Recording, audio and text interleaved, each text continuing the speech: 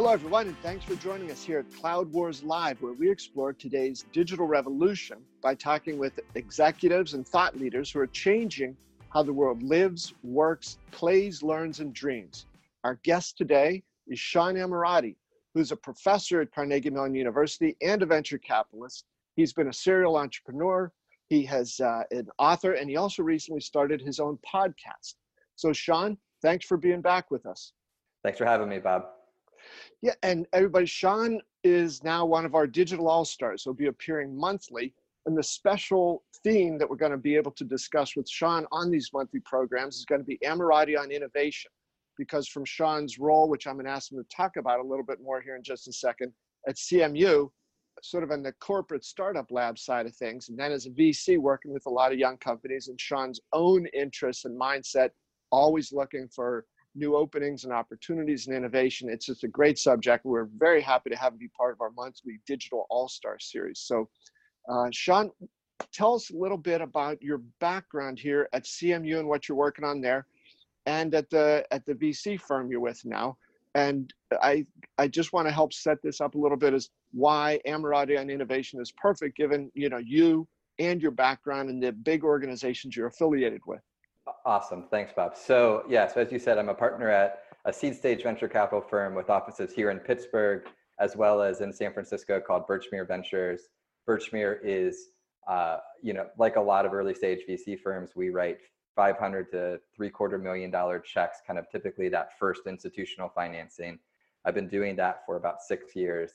In about 7 years, I've been adjunct faculty at Carnegie Mellon. Before that, I started and sold 3 startups, but the book that you mentioned, Science of Growth, when that came out, I started spending a bunch more time with corporates who were looking to adopt the things that were in my book, which were basically lessons from startups that many people in your audience would be familiar with: Dropbox, Tesla, Facebook, and looking at how those early companies were started. And a lot of companies were reaching out and saying, hey, we'd love to apply the same thinking inside our large company, a big industrial company like a Bosch or Alcoa. And so as I started spending time with those executives, I realized that as fun as Birchmere Ventures is and continues to be, and as fun as working with graduate students at Carnegie Mellon is, I had inadvertently been part of a group of people, I think, who had relegated entrepreneurship to just 20-somethings in skinny jeans and t-shirts. And it's not that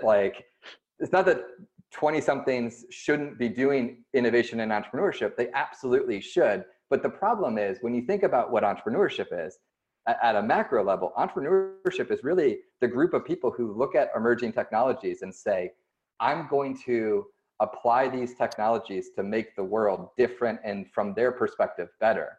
And the problem is, when the only people who are figuring out how to make the world better are people in their mid-20s, they lack a little perspective on all the different ways that the world needs to be. I know I certainly did in my 20s. And so I started thinking about how can we help, middle managers in an industrial company like the Bosch Corporation be entrepreneurial, even though they may be at a different, risk-adjusted kind of point in their career. They may have expenses that don't allow them to do exactly the same thing that a traditional entrepreneur would be able to do in terms of jumping off, going through an accelerator or whatever. And so we started the Corporate Startup Lab really to look at that. And that launch is part of the Schwartz Center that Bob, you and my friend Dave Mawhinney runs at Carnegie Mellon. And within the Schwartz Center, it's really focused on, okay, how can we help a large company do the same things, that kind of create the future in the same way that entrepreneurs do it, but just with the funding and the infrastructure coming from the company, not coming from the startup. And over the last couple of years, that project has really taken on a life of its own at CMU. Sean, it's a great story. And I tell you, one of the points you made there about the innovation being centered there, and as you try to interconnect these two worlds that you described, in some ways the corporate world and the startup world, I think it was from IBM that I first heard this idea 3-4 years ago, where they talked about the power of incumbency. Yep. And if these big industrial companies or big technology companies are able to find a way to take the mass and what they have been, the accumulated knowledge, the client contacts, the vertical market expertise, their technical expertise, and pair that incumbency with innovation in ways that nobody can match, then they kind of get the best of both worlds, right? That's exactly right. And what's been interesting is that as we've been working with these companies, right, we've seen them lever exactly that. So, I was talking to my partners at Birchmere about an idea that my students at Carnegie Mellon were working with PNC Bank, which is a large regional bank here in Pittsburgh. And PNC Bank has this built a whole infrastructure around this sort of advantage of incumbency called NUMO, N-U-M-O. And we were working with them on one of their first ideas. And I was telling my partners, Sean and Ned, about the idea. And they were like, wow, that's awesome. That's like exactly the kind of thing that we would invest in. And I said, that's right. But the first thing that a startup would need to do that idea would actually be go get a bank charter, right? Which would cost millions of dollars. And we as a VC fund would never, ever finance that. Like, that's just not what we're in the business of doing.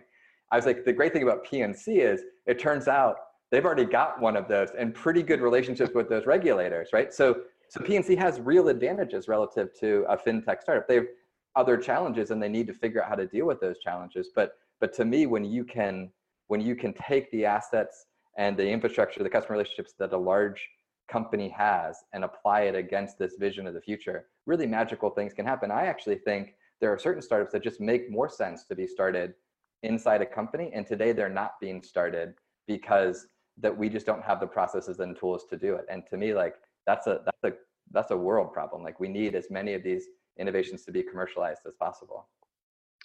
Well, Sean, that's a great lead in for, I think, what we're going to talk about Yes. today, which is you had brought up this notion of, with the Lyft having published recently or released its S1 statement for its forthcoming IPO. There's some interesting stuff in there. And Sean, as you get to that and some of what you were talking about with PNC and the advantages it has in knowing things, like it's got a bank charter, it's got customers, it knows how to do stuff, it's got a pretty good governance situation in place. So it has those. It's looking for that other spark to how do I do things in a way that takes the best ideas out of that without being saddled by some of the things that big companies inevitably do. I thought an interesting pairing that goes into this whole mobility space that we're going to talk about with Lyft here was fairly recently, it was Daimler-Benz and BMW, two traditional big physical world companies that would, claw each other's eyes out before they'd ever think about doing something together in their traditional business, but have recently formed a joint venture to help accelerate their move into the mobility space. So that's right. It's a ways in which not just the technology changes, but the business models change and the competitive dynamics change in ways that completely unexpected. So it really is that whole new world that you're getting into there in some of these ways that business models work, corporate structures, org structures. Who's your partner? Who's your enemy? Who's your ally? 100%. Yeah, no, it's interesting. I mean, as you mentioned, we're going to dive into the Lyft S1 today. And, I'm kind of a geek this way, but I love reading the S1s of these high-tech companies when they come out. I remember a couple of years ago when Box's S1 came out, and it literally came out, or it became public a couple hours before the night at CMU I was going to talk about SaaS as a business model. And we just threw the lecture out and just spent the whole night in the S1, right? Like there's a ton in these. And I think as it relates to kind of future mobility and those trends, like there's a lot of insight that I would encourage, a lot of these executives. I was with some folks this week at another large automotive company, said, hey, like you guys really need to sit down and actually read through that, understand the perspective of these new players in the space. So I think there's a lot in there. I think one of the things that we want to talk about a little bit was specifically how it related to the cloud, because it's really interesting how Lyft is talking about the cloud and their partnership with Amazon. But there's so much in there, how they think about growth versus profit, how they think about who their customers are, how they think about mobility and the changes that all these cities are going through. There's just a lot for people in that. And I think many executives don't realize how valuable it is to sit and just, pour yourself a cup of coffee and pour through it, Yeah. So Sean, you've clearly looked at this pretty closely. There's, I agree with you. These things are fascinating reading, especially for these high profile companies that are not just creating a new industry, but they're changing the ways that I think it's the world's largest automaker, Volkswagen AG, just said, we're going to turn from being an automaker into a mobility services company. That's This, right. it's not playing out on the fringes. They are disrupting and turning long-established industries from top to bottom, turning them upside down in ways that just a couple of years ago is unimaginable, unfathomable. That's right. That's right. So, And yeah, go ahead, Bob. Sorry. what struck you in the S1, Sean? What a couple things that jumped out at you? Well, a lot, but the thing I thought that would be really relevant for your audience is specifically how Lyft describes their partnership with Amazon, right? And specifically, not the Amazon, like the e-commerce part of Amazon, but the other part of Amazon, the AWS and the whole sort of cloud infrastructure. And specifically, the fact that they're on the hook for $8 million a month to AWS, whether they use all the compute cycles that they've pre-purchased or not.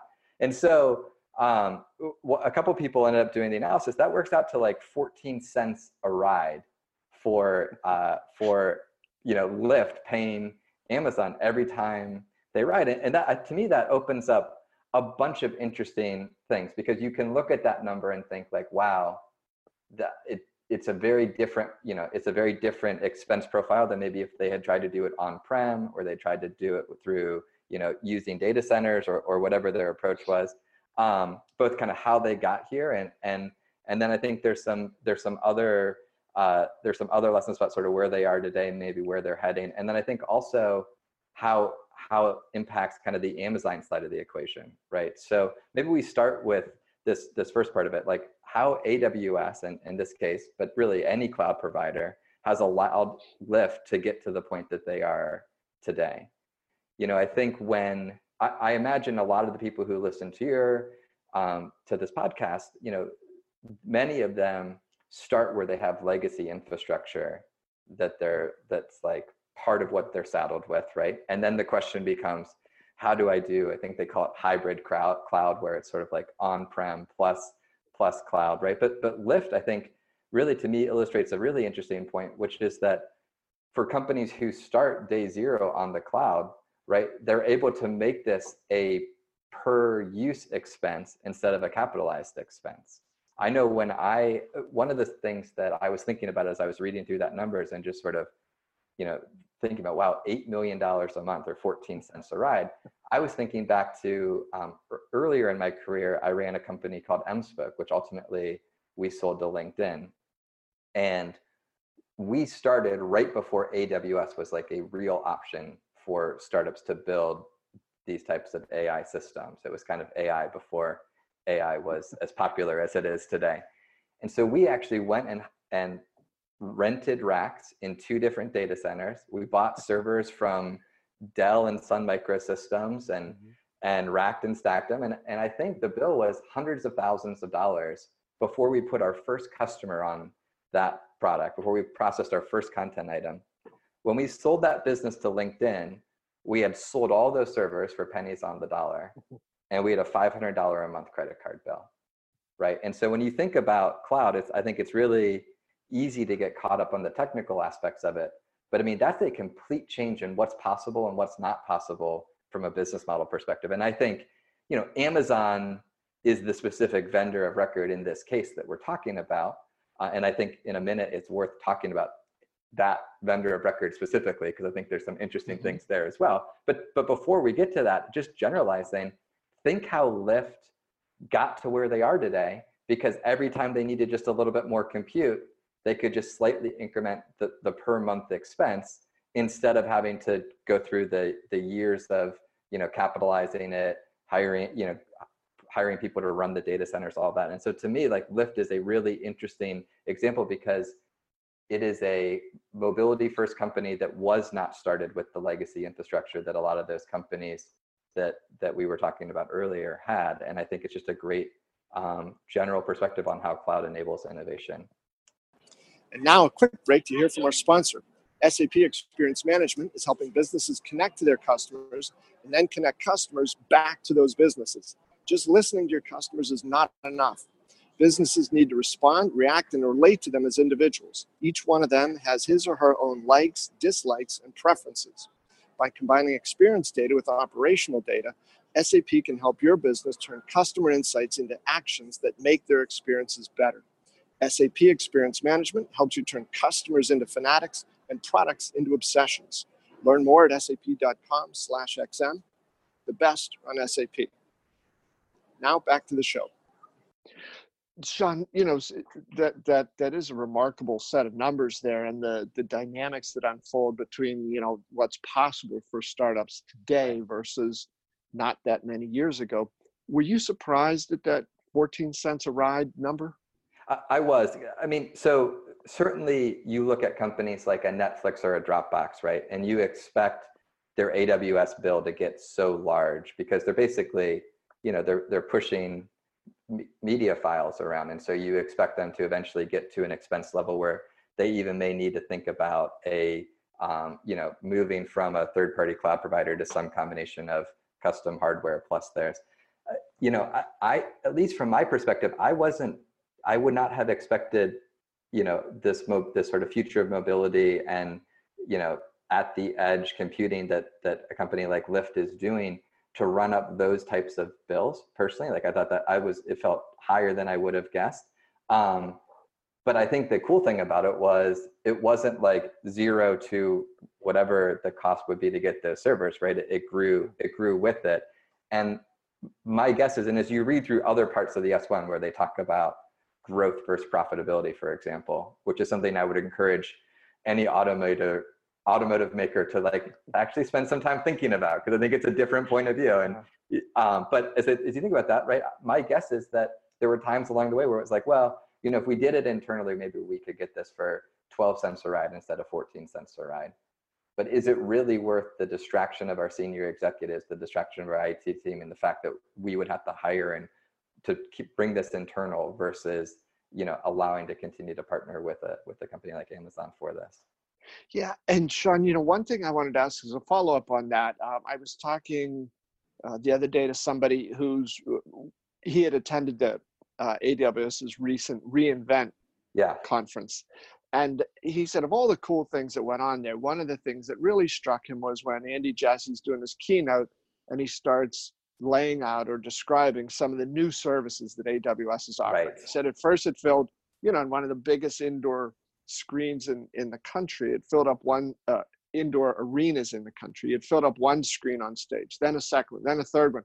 This guy's live. He said by the end it was like a panoramic thing, 500,000 feet across. He said it seemed like, and he said this is just the new services they're coming out with, not the ones that they had before. So to your point about, can I take this from 14 cents a ride to 12 cents a ride by bringing some or all of this internal? Do you, as you say, you face the distraction, but also can you do all those other things that some of these hyperscalers are doing? So it's intriguing that you raise this notion, and then it comes back to your point there of profitability, or in this case, in some ways, cost versus growth. Right. And how these dynamics in this new emerging world are going to be very different. Right, 100%. And I think as Amazon democratizes a lot of things that felt like deep science and computer science before, like it's going to make this conversation even more interesting, right? And it's not just Amazon. All of these large cloud providers, you're watching them push into AI and things that just a couple of years ago, I would have walked through the halls of Gates Hillman and it would have been like one professor tweaking a neural net in a certain way. And now you've got, Google Cloud's got a version of it, and Microsoft Cloud's got a version of it, and Amazon Cloud's got a version. Like it's really amazing. And I think to me, it's part of what makes it really, really fun to be in technology today, because when you sort of democratize that by pushing that out to just services you can spin up, it allows people to really think about, okay, don't worry about the how, just worry about like what people care about, what the customers want, and how you can delight them. And man, I mean, that's a fun place to be in the ecosystem these days. Yeah. Sean, your point there about how quickly things have changed, even at, one of the world's top computer science schools like Carnegie Mellon, and the number of people now involved in AI, machine learning, deep learning, research and all. I was struck, say it was within the last couple of weeks, when Salesforce did its Q4 earnings call. Mark Benioff said at one point, he was talking about AI, he said half the homes in America now have voice activated AI within the Yeah. home. So that, say it's a quarter of the homes in America. I mean, this is still incredible, but those numbers, even if he's, within 50% of, the actual number, that's astonishing. It really is. It really is. It's just, it's a fun time to be in the space. I mean, Bob, because you heard the narratives over the years when I was doing Mspoken Peak, which were kind of AI startups before AI startups were popular. I feel like for years, I just kept saying, like, this future where AI changes every industry is coming, it's coming. And the good thing is, if you say that for like 20 years, eventually you're right. Like you may be too early, but eventually you're right. And but man, it does feel like now is the time. And it's magical what you can do because of this, and people's comfort level with it as well. Like, my wife, who's amazing, but not technical at all, she's talking to me a couple of weeks ago, and she goes, well, isn't that like the Google algorithm? I was like, I can't believe that. And I don't think that's because we're married. I think that's just generally like this has just become the language of the whole world today. It's really amazing.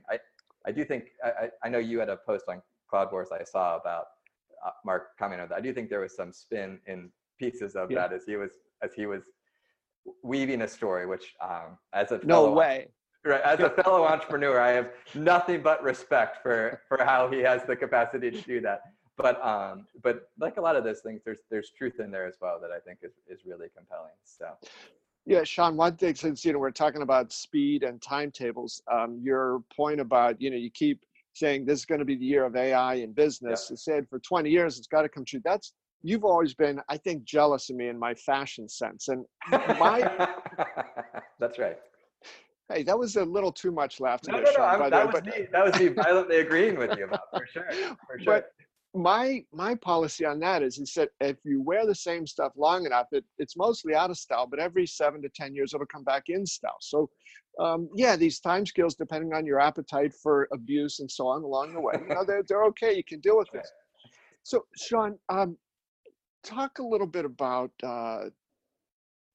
what's the mindset, right, between the two worlds that are so similar in some ways, but so different that you operate in, on this subject of innovation, right? The late teens or 20-somethings at CMU, and more seasoned professionals you deal with in the corporate startup lab. How are those two sets of individuals, how are they looking at innovation, and what does it mean to them? And what is that?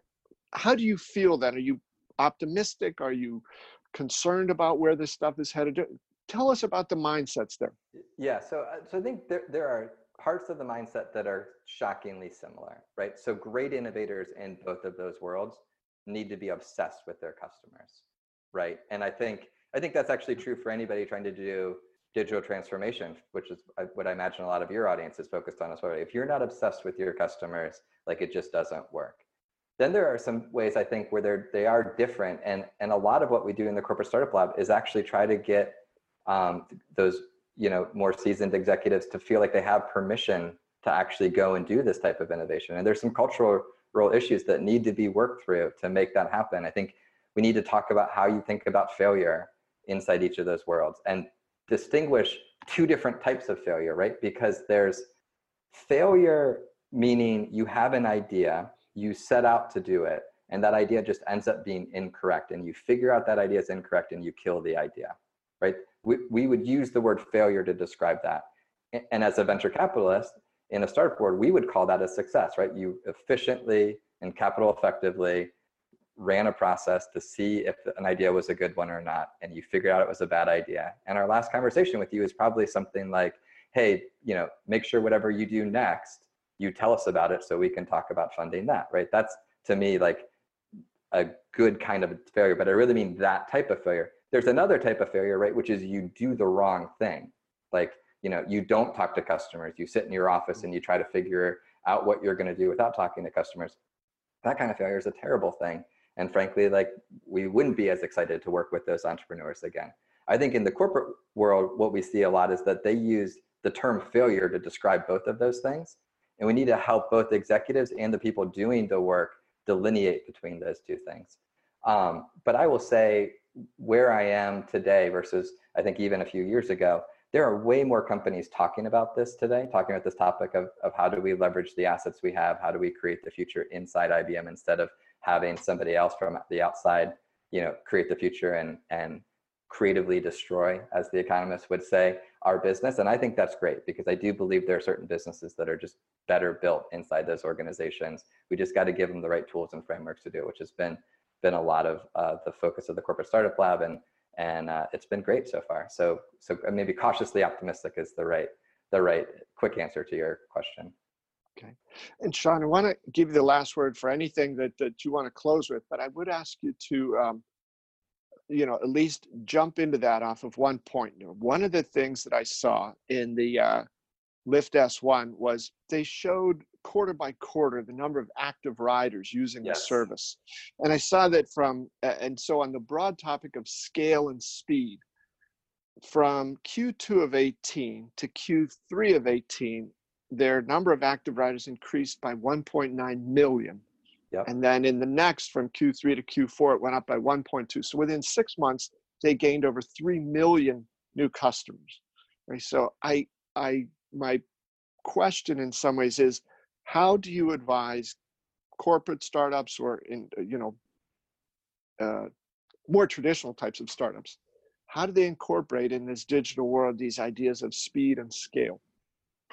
Yeah, so I think there's a lot of things that go into that, right? So there's how you talk to your customers, there's how you pay attention to your customers, there's what's going on in the overall ecosystem. As people listening certainly know, like the biggest competitor to Lyft had a rough 2018, I would say. And I think I'm optimistic that ship is turning around, and that 2019 is going to be a good year. But you can certainly look through and see, like, I think there was some brand challenges from their competitors, and Lyft did a good job taking advantage of that. But they also had built the right type of management team, the right types of processes. They had teams focused on the right things, knowing their customers well enough that they could capitalize on that. As it relates to technology specifically as well, right? They were able to in a very elastic way, to steal an Amazon term, they were able to kind of scale up as necessary within that, as that demand continued to peak, right? So people get frustrated with your competitor, they quickly migrate from competitor to you. You need to make sure that you can give them a remarkable first experience with your product. One of the things that we see that I think has been well known in the traditional startup world for a long time, and I think is increasingly being appreciated inside corporate startups, is how important that first interaction with the product is. And there's a lot of things that have been done inside large companies to get better at that, design thinking and focusing on the human computer interaction. But another part of it is the ability to actually pay per cycle and scale up your infrastructure so that your interaction is not just frankly slow, which is frustrating for people. So I think Lyft was well positioned to take advantage of that because of some of the things they had done. I do think it's interesting for Lyft to think about as they go forward, like, do they continue to build on top of Amazon? Do they as Amazon potentially becomes competitive in other ways? Like, it's a fascinating question for a company like that. I think it's a fascinating question for Lyft to think about, do they do what it looks like from what I've been able to see publicly, what Uber's been doing, where they use Amazon for part of it, but scale up parts of their infrastructure internally with their own data centers and wholesale data centers as well. It's going to be fascinating to sort of see how all that plays out. But I think certainly you saw last year that the agile nature of a company like Lyft being able to respond to these spikes in demand and really scale at unprecedented levels for this mature company. Yeah, so it's the type of problem, right, that a startup, wherever it's coming from, wants to run into. 100%. How do I get up that ladder as quickly as possible? Well, Sean, thank you so much for this great conversation, and the first in our monthly series of Emirati on Innovation. Thanks, Bob. And thanks to all of you folks for joining us here. And we'll be back with Sean again next month for another installment of Emirati on Innovation. Thanks very much for spending your time with us here at Cloud Wars. You can share your feedback with me at bobevanspa@gmail.com. And we look forward to seeing you next time. Thanks again.